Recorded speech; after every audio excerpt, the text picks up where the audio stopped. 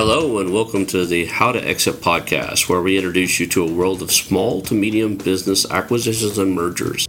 We interview business owners, industry leaders, authors, mentors, and other influencers with the sole intent to share with you what it looks like to buy or sell a business. Let's get rolling.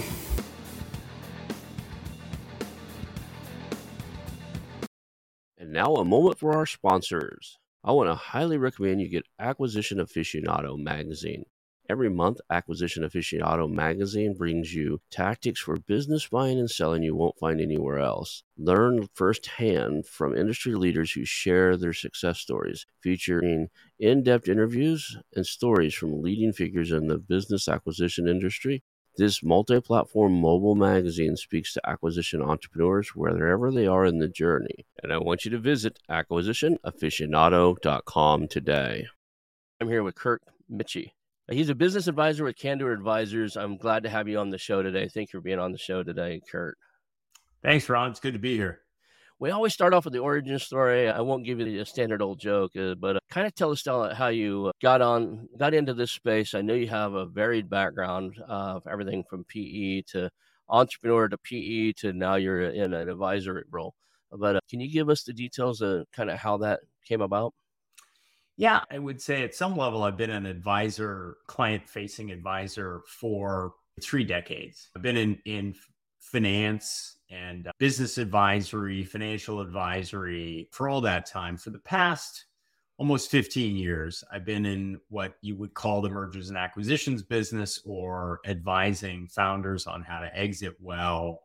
And at about 57 years old, just 3.5 years ago, I'd gotten to the point where I no longer liked being a financial advisor. I was no longer a partner at a private equity firm for a variety of reasons, but I wanted to be in the M&A business. And so I launched Candor Advisors to be what at the time felt to me like a unique transaction advisory business, with the idea that I was going to help people get to the right investment banker, get to the right M&A attorney, prepare themselves for the things that would amplify the potential sales price in terms of their deal, and maybe more importantly, protect against the things that would hurt them when they sold.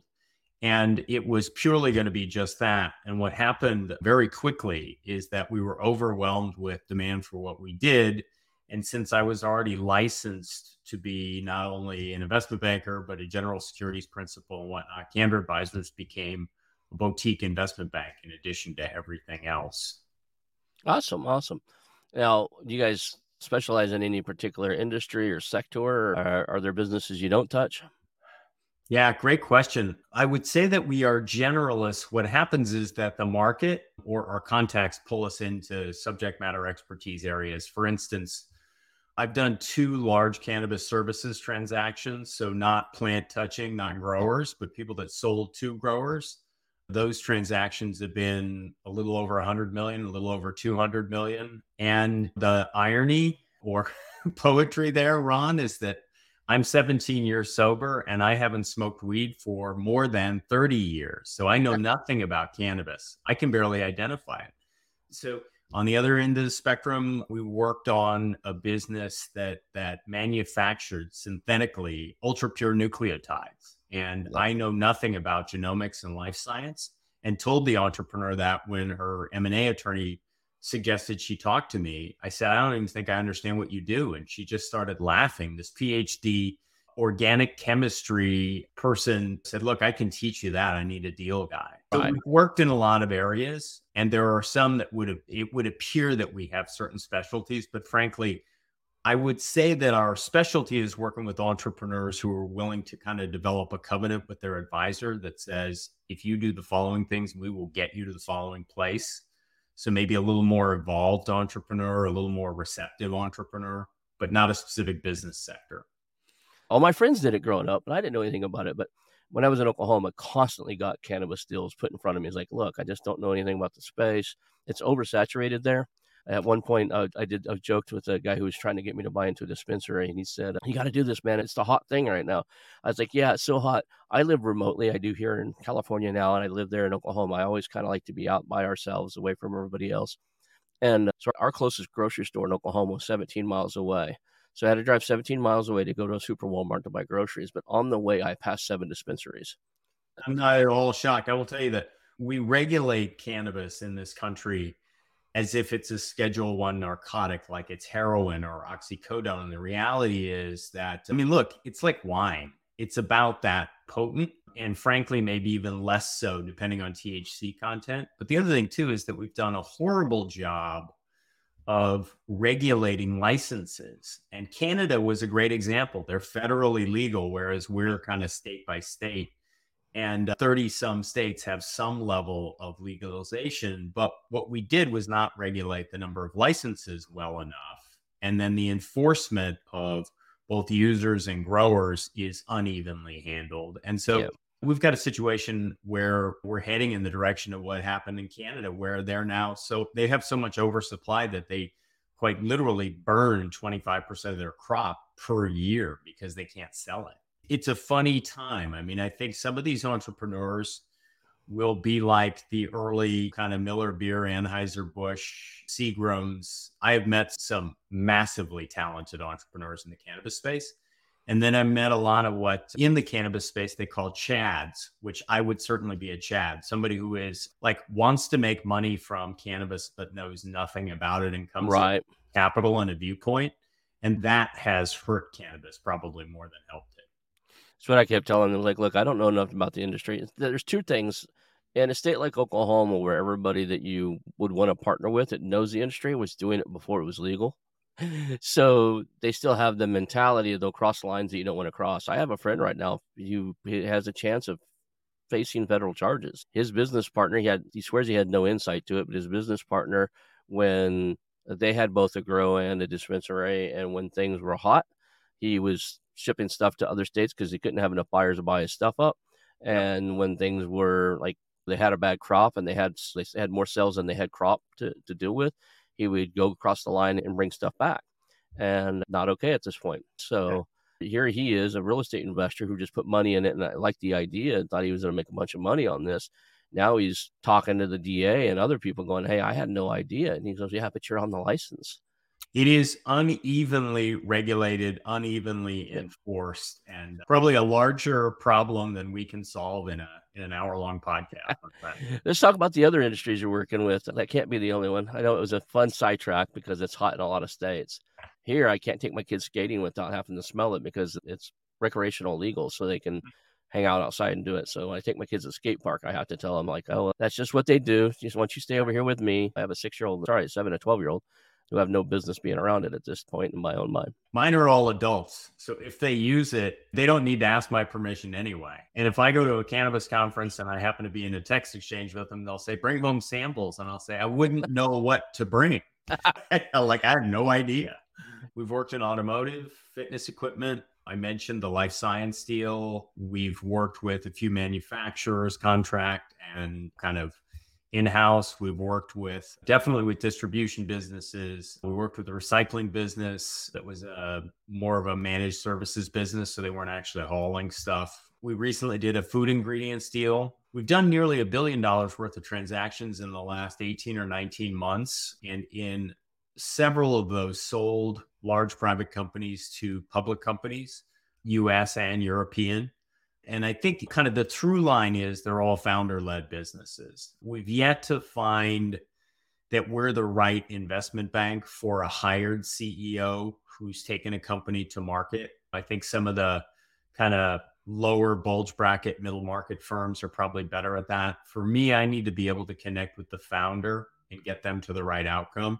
And I need them to have an open enough mind that if the data leads us back to the idea that they won't get enough on a net after tax basis to endow their life the way the business does, that they'll explore other alternatives. Look, we find all the time that private equity people and investment bankers seem to really dislike ESOPs or seller finance transactions. And not being cynical here, I would say there seems to be an obvious reason that, if you're the investment banker that leads somebody to an ESOP, you're not going to get a fee.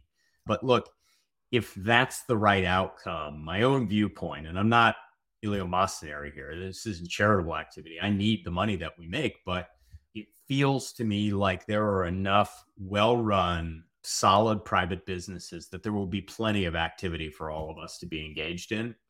I had a couple guys on here about ESOPs, and I learned so much about them. I'm a big fan now.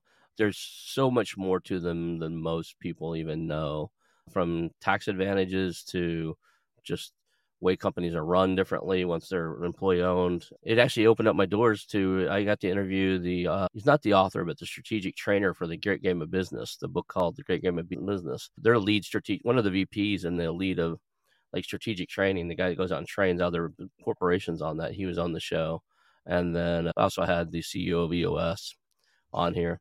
Yeah, we right here in our backyard, I'm in Carlsbad in essentially North San Diego County. University of San Diego has the Beister Institute. Bob Beister was the founder of SAIC, which is one of the largest private government contractors. At the time, he transitioned ownership to his employees, and they endowed the Beister Institute at USD, and they act as a consultant and will show people that, like, for the company and for the seller, there are pretty meaningful tax benefits. And that if you compare it to the net after tax of getting 1.5 or 2 turns more in multiple for a fully taxable sale, but you then look at, if legacy matters to you, how well companies performed when they're employee owned, it starts to be really compelling. So I think it's part of the reason we don't just call ourselves an investment bank, but a transaction advisor, because wherever the data takes us, we don't use hope as a strategy. If the data says that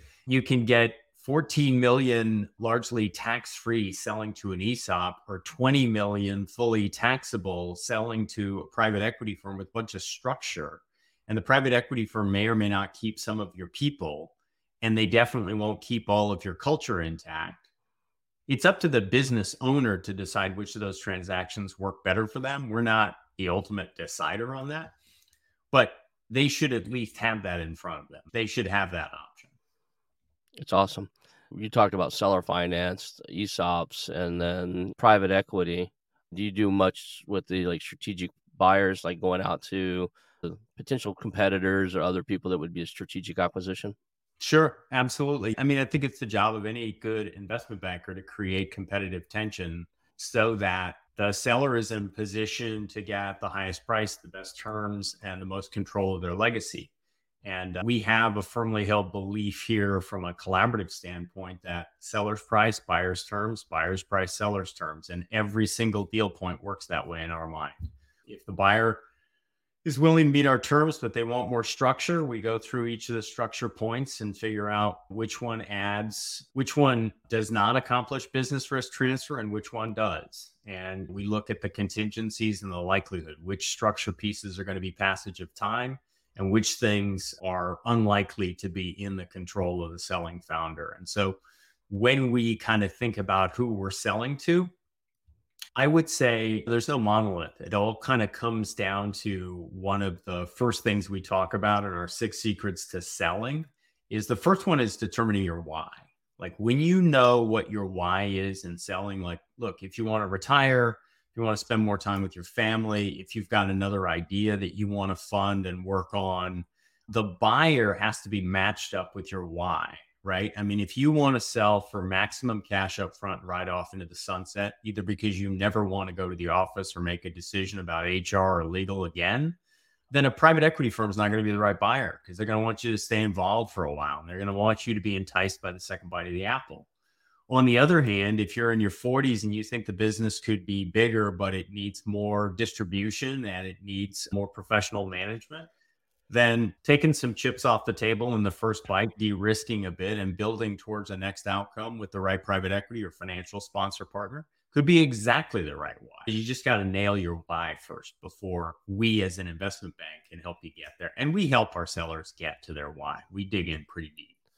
You mentioned your 6 secrets to selling a business. I'm interested in yours. Everybody I've met actually has their own, like 5, 6, 7, but you have such a breadth of knowledge and history in this space. What were the common threads that lead you to the 6 secrets selling your business? Yeah, thanks, Ron. That's exactly how we came up with them. I read a lot, so I love alliteration. The fact that it's 6 secrets sounds cool, but it's really, look, so finding your why is number one. And then the second one is matching your buyer with your why.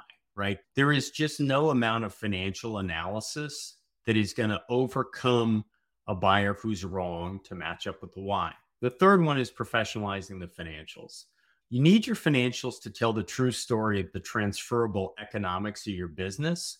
And I'm not talking about just painting yourself in the right light. I'm talking about making sure that the buyer who wants to look at your adjusted EBITDA or your annual run rate revenue understands the true picture of your business. And sure, in diligence, they're going to pick it apart, but which is why you need it to be professionalized. Look, if it's in QuickBooks, it needs to be CPA reviewed. If it's never been audited and you're going to be a pretty big transaction, you probably need a sell side quality of earnings from a reputable CPA firm. If it's already audited, you're probably fine. But professionalizing the financials is the third one. And then don't give up too much too soon. Most great selling founder entrepreneurs are great at selling. They are usually the lead kind of salesperson, customer service person. So when they get outreach from a buyer, in order to keep rapport, they want to get an NDA in place or don't even worry about an NDA and provide a whole bunch of information, some of which might be used against them when the IOI or LOI comes through. So don't give up too much too soon, which then leads to the fifth thing, which is don't try and do this yourself. I'm not saying you need to hire a business broker or an investment bank or go find a top flight M&A attorney right off the bat. But minimally, at least go back to your Vistage group or to your CPA or to another entrepreneur who's been through this before and say, what are my risk factors here? And then the sixth is not intuitive, but that is the number one deal killer in our view and our observation is seller expectations, right? So don't argue with the market. If the market says that a business of your size and your growth rate in your industry trades at 4 times adjusted EBITDA, don't argue with the market. Just accept that that's where it is. If you don't want that number, you don't like that number, come up with an alternative path or find a way to grow the business to the point where at that multiple of EBITDA, which might actually rise as you grow the business, you can live with the sale. But that's how we came to the 60 years. Those are the things that we see both optimize and penalize businesses. So I think this is a people business, and I love, there's a joke I always like to tell people. It's like, what's the number one cause of divorce? Well, the number one cause of divorce is marriage, because you can't get divorced unless you're married, right? So the number 2 cause of divorce is unmet expectations.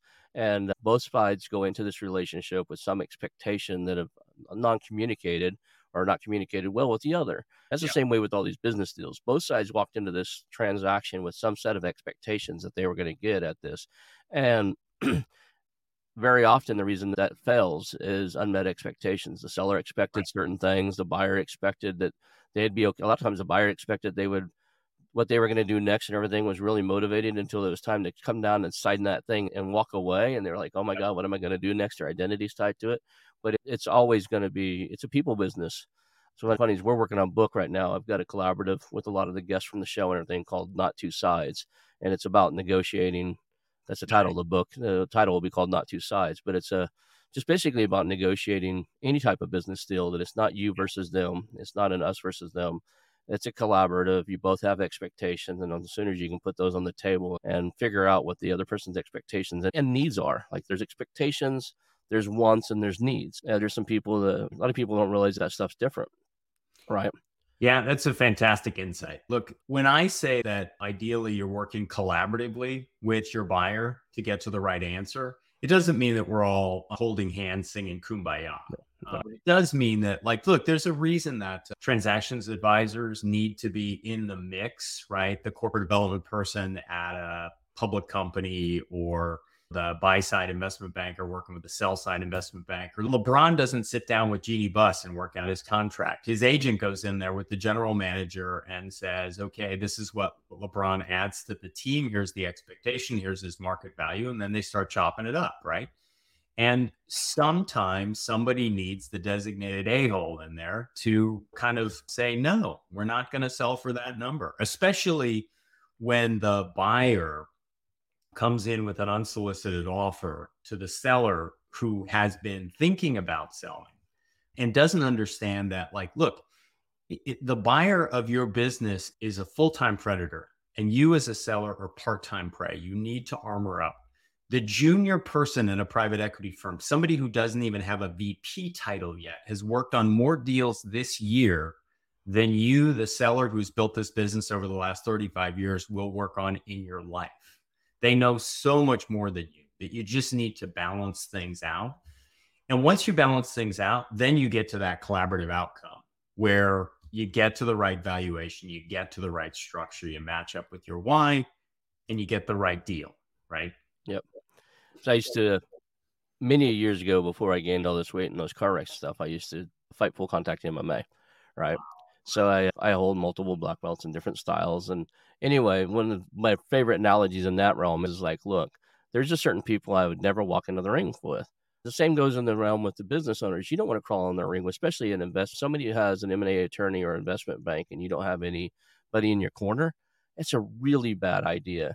If you wouldn't jump up and go like crawl into the UFC ring with one of those trained fighters and put on a pair of gloves and go at it with him, because you just don't have the skill set for that. You don't know what you're doing in that ring. Same thing goes, you know what you're doing in that ring of that office, sitting across from that boardroom table with four people who have spent 10,000 hours training those skills, building those muscles. And I don't get it. I've had small business owners reach out to me because I always tell everybody what I'm looking for on the show. I always tell people I'm looking for e-commerce content sites. I give them my whole list a lot of times on the show, newsletters, podcasts, that type of stuff. So I'll have people reach out to me and I was like, cool, who's helping you out on your side? And they're like, well, do I need that? I said, well, be honest with you, before we get this done, I'm probably going to have an attorney look at my side. I would suggest you have somebody work on your side. And you don't have to have it right now. We can look at it. The reason I asked you is I need to know what to expect. If you tell me you have an advisor or a broker or somebody helping you on your side, I can expect clean financials. I can expect good sets of reports on stuff I need, traffic and things we need for e-commerce, website stuff, all that type of stuff. If you're on your own, I know I'm going to ask you questions you don't know, that I'm going to speak a language you don't know, right?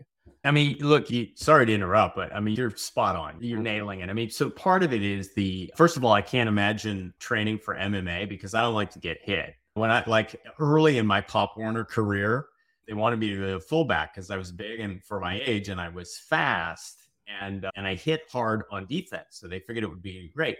But I closed my eyes every time I was about to receive the handoff because I was afraid to get hit. I can't imagine the MMA thing, but I will tell you one of the things that's common among entrepreneurs is that they get to the point where advice bounces off of them. And I think some of it is guy behavior. We think somehow that we're weak if we need help, as opposed to standing on the shoulders of giants, as opposed to the idea that if I have your knowledge and experience added to mine, I'm much better off than I go without it. You don't get extra points or an extra gold star because you did your deal on your own. You saved $150,000 in legal fees, but you end up with all the risk in your transaction and the whole thing's got nothing but earnouts and rolled equity and seller notes and contingencies, such that you thought you sold your business for 25 million bucks and you only got 8 million after tax and you never see any of the contingencies, but you did it on your own. But there's an element there in that when we reach out and we ask for help in the areas where, we always have the opportunity to say, okay, now that I've heard what you have to offer, you're either not the right advisor or I don't need that help. I'm good. But it just makes sense. We network for everything else. We build our businesses by kind of reaching out, bringing in resources. It just makes sense to pause that stubborn instinct that makes you a successful entrepreneur, ignoring well-intentioned advice and taking the advice when you need it most. Yeah.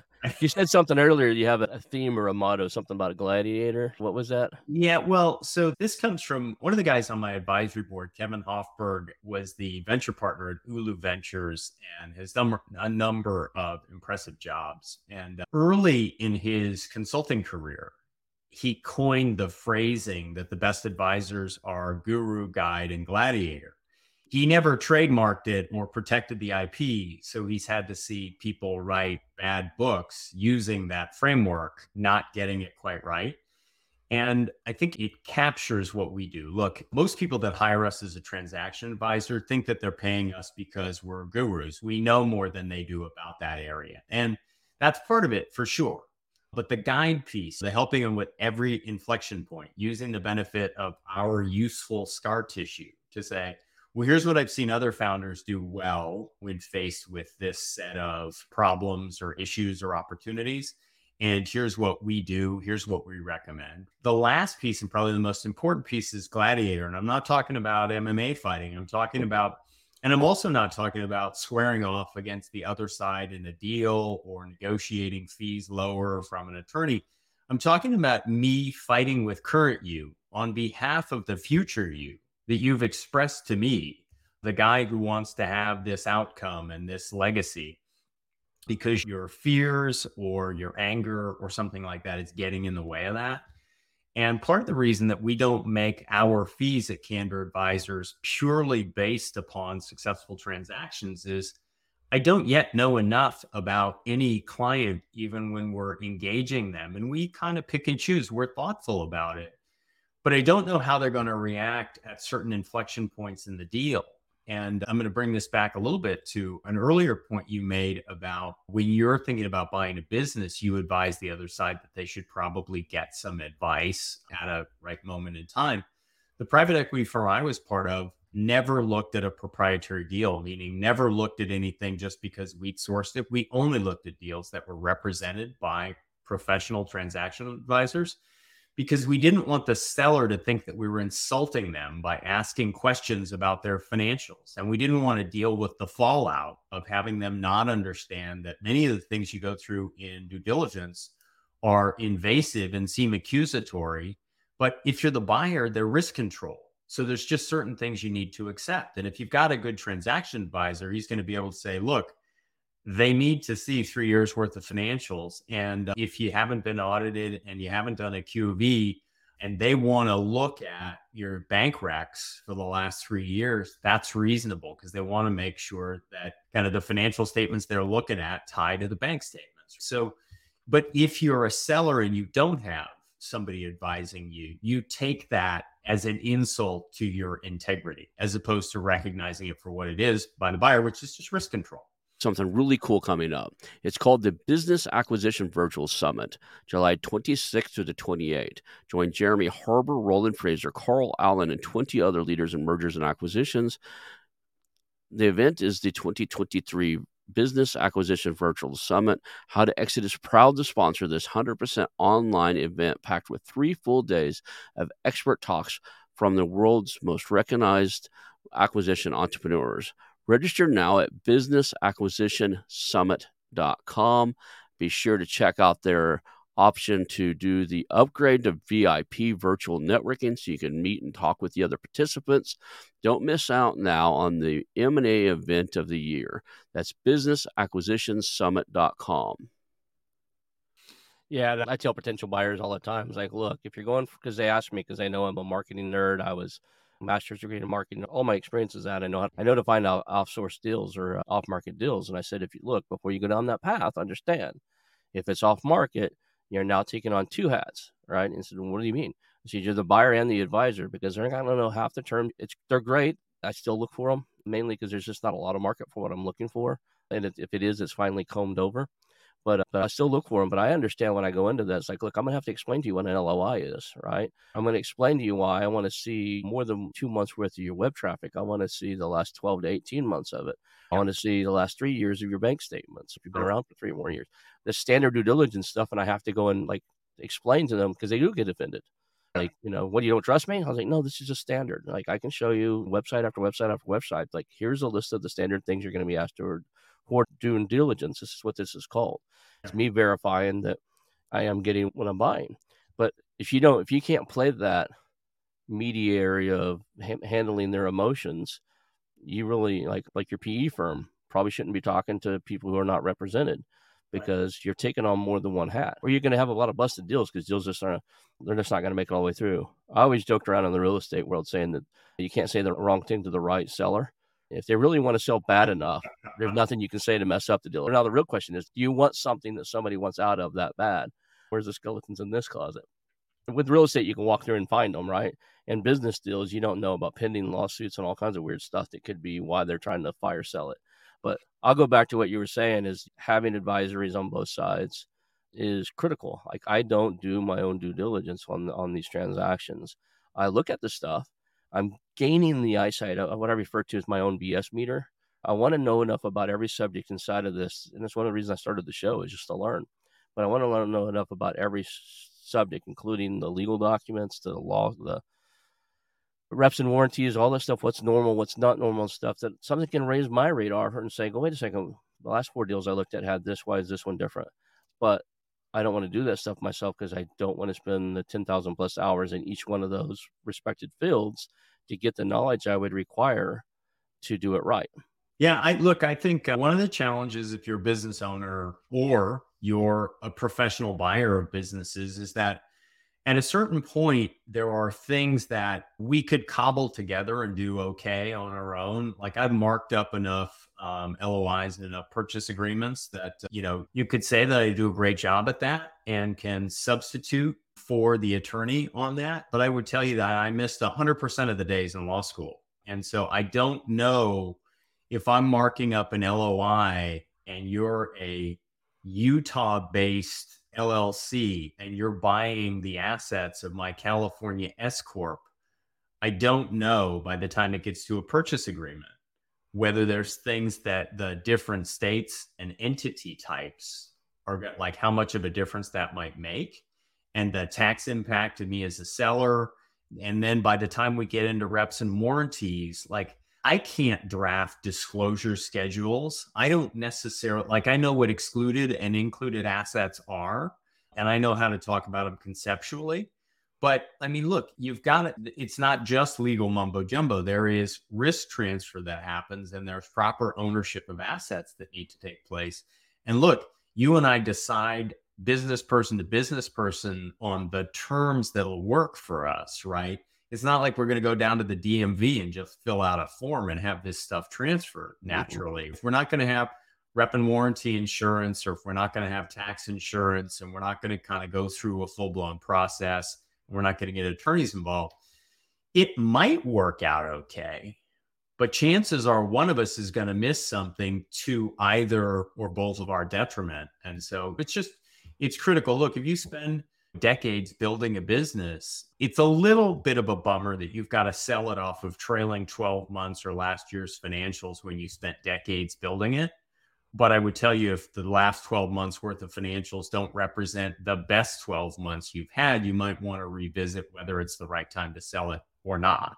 And that's just the way it's done. And similarly, moving from an IOI to an LOI to an executed LOI to a stock purchase agreement or asset purchase agreement, and going through disclosure schedules and kind of nailing down all the pieces. Hey, look, it costs a lot, but there's a reason. There's a reason. That's the way you need to do it. What do you say to business owners that I've come across a couple businesses right now where they transferred from generation to generation? They're on the second or third generation. And to be honest, the books have never been right. They just operate based on what they need to get by to get their taxes right every year, and everything else is kind of done on, maybe they're in QuickBooks now, but only in the last 4 years. Everything before that has been done on those green tablets, right? I actually walked into a company and it's like, I don't see any records in financials past 3 years old. And they pointed at these file cabinets and they had row after row after row after row of those big green accounting notebooks. You know what I'm talking about? Yeah, I do. And I'll tell you that the advice is different. If I'm talking to a seller, all of our clients are selling founders. We get contacted by private equity firms and even wealthy individuals that want our help in buying businesses. And when we talk about buyers being full-time predators, that doesn't mean that they're not nice people. And that doesn't mean that they don't love their kids and their dog and all that other stuff. We're just talking about kind of evening things out. And we picked a side, if you will. But look, as a former partner of a private equity firm, I can tell you that some of the things that kind of these multi-generational kind of chewing gum and baling wire businesses do will hurt them in a sale. Because if I'm a buyer and I see that you don't have organized financials, then I am definitely going to expect a discount. I'm going to take a half, a full, a turn and a half off the multiple, because I can't really figure out the transferable economics of your business because your financials are just a mess from year to year, right? Similarly, if you've got a divorced or divorcing couple who founded or built the business, well, that's an exploitable thing if I'm a buyer, because It's a bad model for governance for a divorced or divorcing couple to continue to try and run a business. It will eventually have problems, even if it's just lower revenue and profits, and maybe it'll just fall apart. Well, if I'm a buyer, I'm looking for dynamics like that because, look, I'm a value buyer in anything else I do. Once I decided on the car I wanted, I didn't want to pay the top of the market to get it. I wanted to get the best deal possible.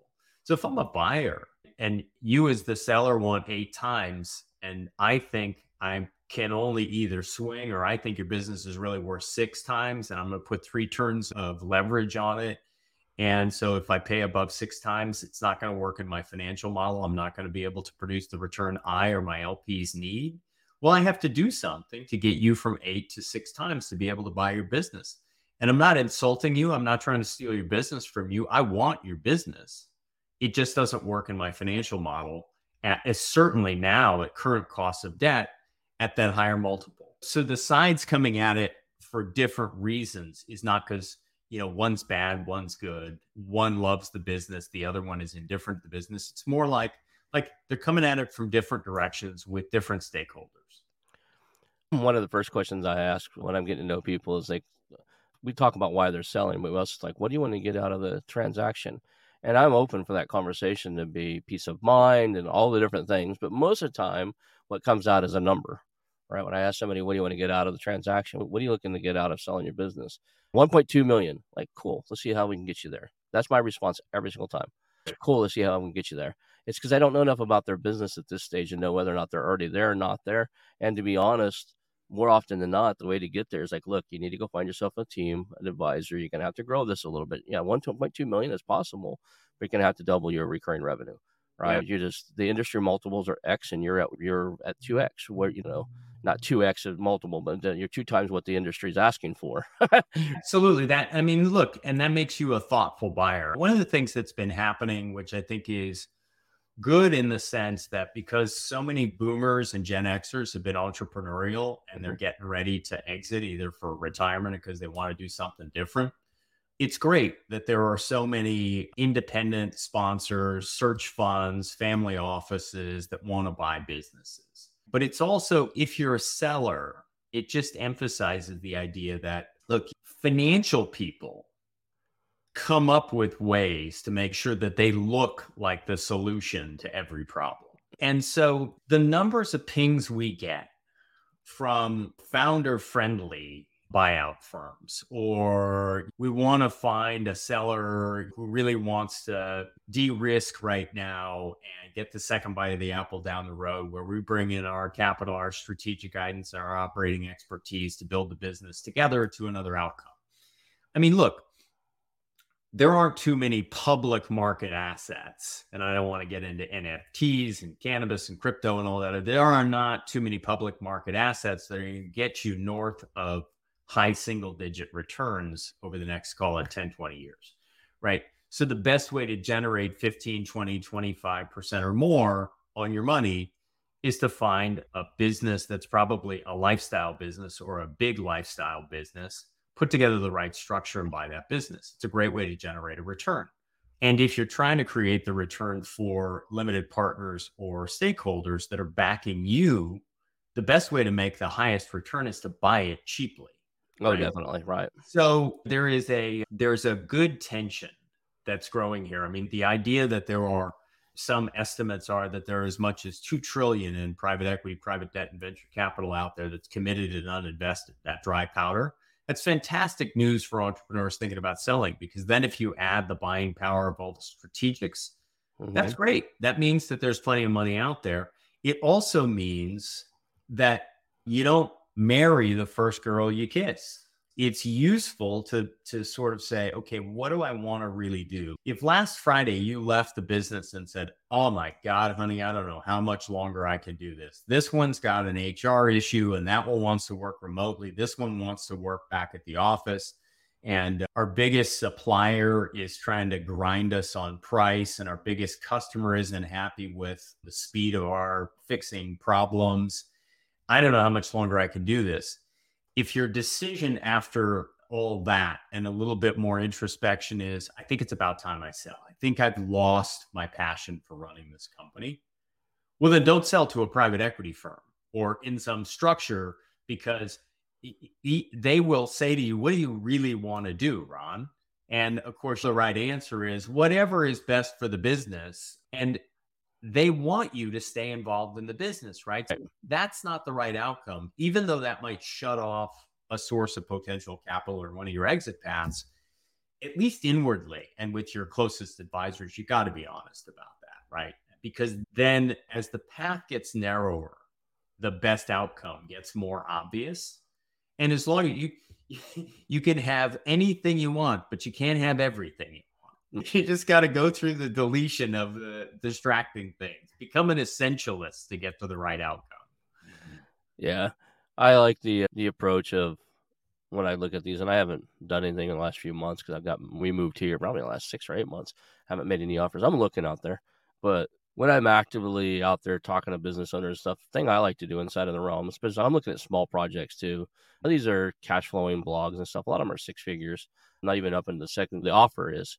So not even up into the 7 figures yet. But I'm looking to create a little portfolio of stuff I can grow, and I'm still learning the space. I might buy something bigger, like I own a pest control company and stuff like that. That would be a much larger purchase if I bought another one in Oklahoma to marry up to mine. That said, my favorite thing to do is like I said, what are you trying to get to? Let's see how we get you there. But the offers I typically make are, it's an LOI, but it has like 3 different things. Like, look, I know you want to get to X. Right now I can offer Y. Right here, I can offer half of what you want right this very second. When I can arrange it, we can get the investors pulled together. We can get you taken care of, but it's half where you want to be. If you fix X, Y, and Z in my offer, in this operating, like if you get a new operator in there, you fix your accounting, this is done, your revenue hits this number, my offer still stands, but I'll increase the offer price to a little bit more. And then contact me when you're out where you want. And if where you want to be, when you've got everything fixed, if that's 6 months, a year down the road, I'm only 51. I'll probably still be buying when you get there. Contact me. I'd love to, you built something incredible. I'd like to see you get there. I'm very honest though. A lot of times they've built something incredible and I want to look at it again. I tell them, it's like, when you're ready, go find yourself an advisor, get this ready. When you're ready, don't think you burned a bridge with me. I can't get you where you want to be, but I'd love to have it if you get there. So that's a really heads up way to approach it, because what is behind that, what's not said, is that, look, I will buy the business from you now. I just can't buy the business from you at the number you want. But if you find that continuing to operate the business is either giving you more stress or less joy or less purpose than you want, I'm here. I'm a buyer. I'm just not a buyer at your price. So I'm going to be passionate about my price discipline, not about your business until I own it. And I think as a seller, like when a buyer gives you that kind of heads up, like a lot of times we get contacted when somebody's been watching our videos we hear like, I've been watching your videos for a year and I didn't give up too much too soon. And I didn't provide them with information until we had an NDA, but now we've got an indication of interest and they want to go exclusive. And here's the list of things they've asked for before they put together an LOI, right? We get contacted like that a lot. And one, it's neat to know that the videos are getting spread enough. People are visiting the website, that they're going to the insights section of our website and like learning about the M&A business through stuff that is in my head. And it's not valuable unless I get it out there anyway. And we give it away for free. The what we give away, the how we charge for. But in those cases, many times I will say, like, let's send an email to your buyer and say, Ron, I'm intrigued by our conversation last week, and I'd love to continue the discussion. I've never done this before, so I'm copying the transaction advisor I've hired, Kirk, Michie, Candor Advisors. You're going to go to my website. You're going to look me up. You're going to see what my deal is, right? He'd love to jump on the phone and talk about your request list and see what's really necessary for you to get to a letter of intent. Okay, well, there's going to be 3 different kind of responses to that. One will be hostile. The hostile one means we're chasing away a bad buyer. You don't really need to retain Candor Advisors. Right. Being me on that email is probably, you won't even have to pay our first month's fee, because this person will respond hostily. They will reveal who they are and we won't need to go into exclusivity. We'll just keep going. Plan A was running the business. We're going to continue with plan A. The second kind of response is sort of neutral. It's professional, but you can tell that they're not thrilled that there's a transaction advisor involved. So they're going to go at least one or two more rounds of this before they might bail out. Well, that's great. We may or may not need to be retained, or we may only need to be retained for our minimum contract. And we might even forego that if in the first call with the potential buyer, things devolve pretty quickly and we find out that there's a bad fit. The third response, and quite frankly, the right response if you're the buyer, is fantastic. That's a great idea, Ron. Kirk, nice to meet you. Look forward to jumping on a call. When are you available? If you're a legit buyer, that's always the right response, whether you like the fact that there's a transaction advisor inserted and it changes your trajectory or not, because you're absolutely going to lose the relationship with that selling founder if you react hostilely. And so your best chance of buying the business is to be able to proceed forward and see what's on my mind, right? Right. And from the buyer's perspective, I'll tell you, I've never reacted hostile to that. It's happened for somebody. We were talking and they're like, okay, because I encourage it anyway. At some point, you probably got to get an advisor because you really don't know. Like, I've only been doing this. I'm just all honest. Like, hey, this is kind of the blind leading the blind, right? I've only been in this space for 2 years. I've acquired some small stuff, but nothing really big. I'm going to bring an advisor, and I've got a bunch of. I've interviewed over 150 people at this stage. I've got people I can call to ask questions, right? Who do you have that you can call and ask questions when you don't understand something I'm talking to you about and you want a third party answer, right? I can respect that the answer shouldn't always come from me.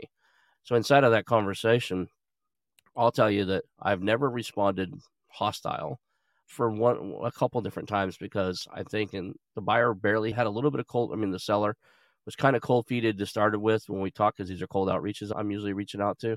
Like, are they even motivated to sell at this point? Like, they're talking to an advisor, they're maybe talking to one, or is this just another thing like, hey, just talk to this guy, and if he finally passes you, get past all his stuff, I may still sell to you. Once I start talking to you, I want to know, one of the first things I'm going to ask you is, what do you think the seller game plan is here? Is he really going to sell to me? If we go through all this work, if you and I put all this time together and he's paying you, and that's another thing I ask every time, are you commission only or do you get a monthly retainer? And I was like, why is that important? Well, if you get paid monthly, then I understand that he may or may not close with me at the other end, but he's a lot more likely to be motivated if he's cutting you a check every month to get this to the other end, if he's only having to pay a success fee. If he doesn't have to pay you unless we both win, you and I, then there's a good chance he's not really considering selling. He's just wanting to see how high you can get my number up to. I don't have time for that game. So I do have a bit of a pushback when I hear somebody's bringing in an advisor, because it changes my mindset as, are they truly motivated? Do they want to get to the other end of this? Or are they just trying to play the auction game, get my number up as high as possible? And then go, yeah, you never hit my number. Yeah, that's smart. That's really smart. I'll tell you, I probably should put in the proviso that, like, we generally work on pretty big transactions. Yeah. So it's reasonable that the buyer, who's usually going to be a company that's in the same business looking for a geography or an adjacency or a new product or an acquire, we're usually working on pretty big transactions. So the buyer should reasonably expect that an investment banker or something is going to be hired at some point along the way. Smaller transactions, a lot of times the business broker or investment banker is going to muddy the waters. If one entrepreneur is buying the business of another entrepreneur, then probably all that's really necessary is the right attorneys get involved. And I agree with everything you said about the dynamics of the kind of the fees and the success fees and all that. And the other thing too is that what generally happens is that usually the most hostile responses are from a slightly larger competitor or from an independent sponsor. Like, big private equity firms will say, hey, let's jump on a call and let's see what your client's thoughts are about valuation. Like, they don't want to waste outside resource money or time working on a deal that's not going to fit.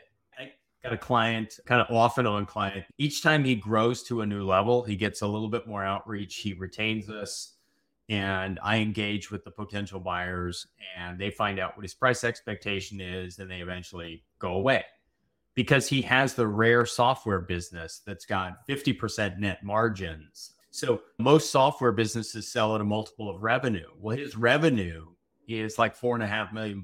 His net is 2.25. And so like when you have a net of 2.25 and you're in a California pass-through entity, you could be paying yourself over $1 million a year.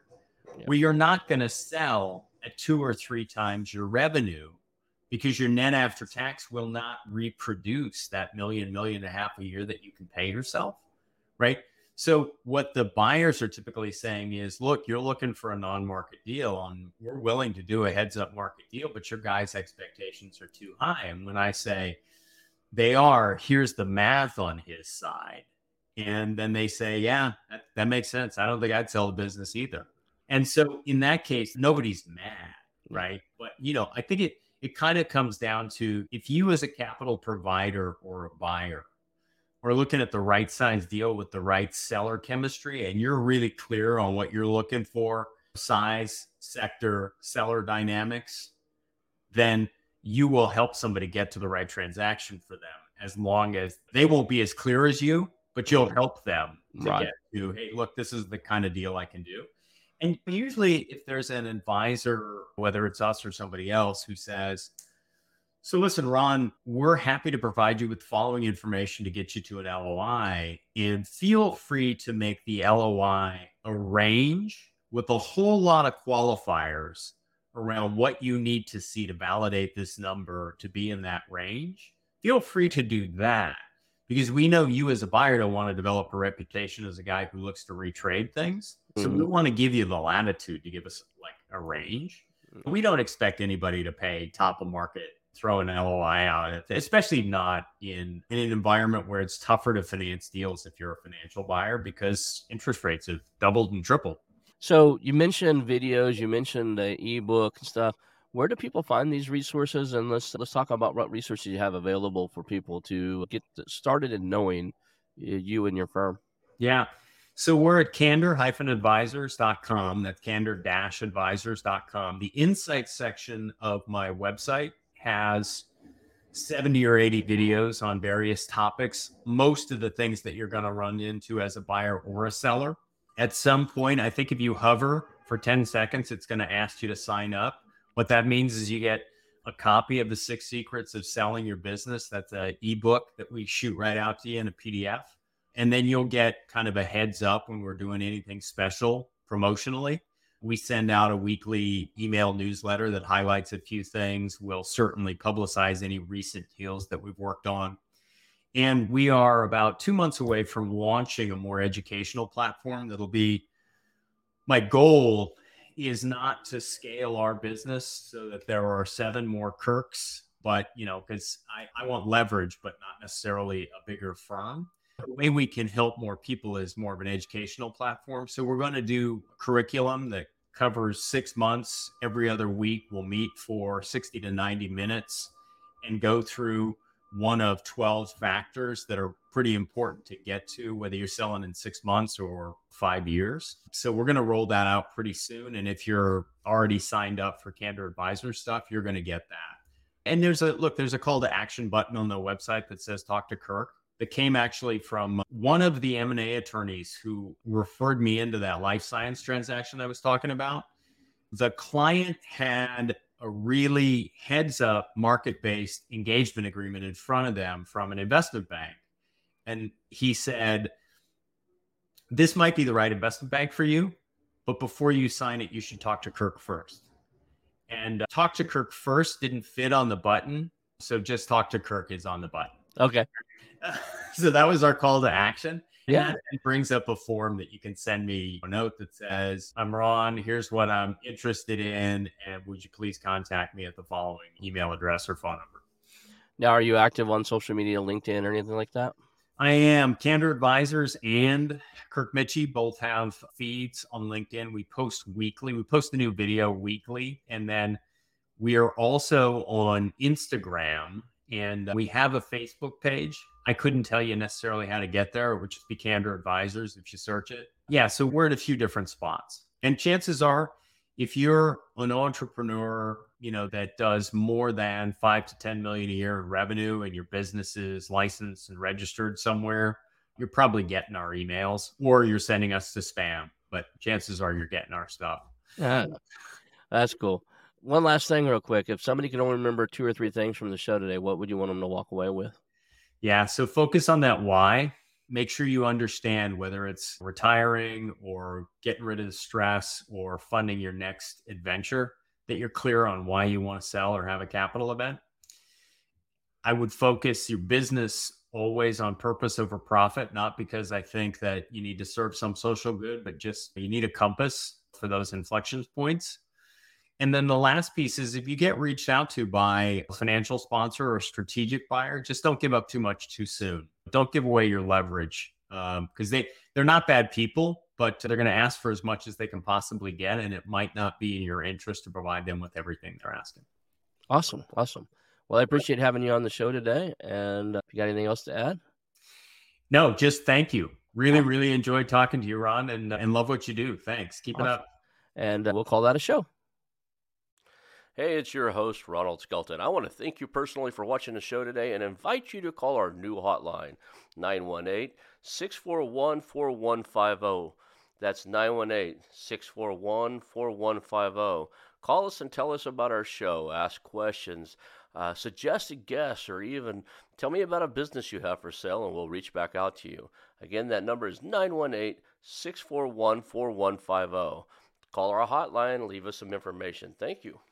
I want to announce our new channel partners, the ITX Marketplace. Since 1998, ITX has created $5 billion in value by selling more than 225 IT businesses in 20 countries. ITX works exclusively with IT-enabled businesses generating between $5 million and $30 million who are ready to be sold, and M&A decision makers who are ready to buy. For over 25 years, ITX has developed industry knowledge that helps determine whether a seller is a good fit for their buyers before making the match. ITX Mergers and Acquisition Marketplace we have partnered with has a proprietary database of 50,000 plus global buyers seeking IT service firms, managed service providers, Microsoft service providers, software as a service platforms, and channel partners with Microsoft, Oracle, ServiceNow, and the Salesforce space. If you have an IT-enabled business you're ready to sell, I want you to visit the itexchangenet.com/marketplace. How to exit. That link will be in the show notes. Visit them now.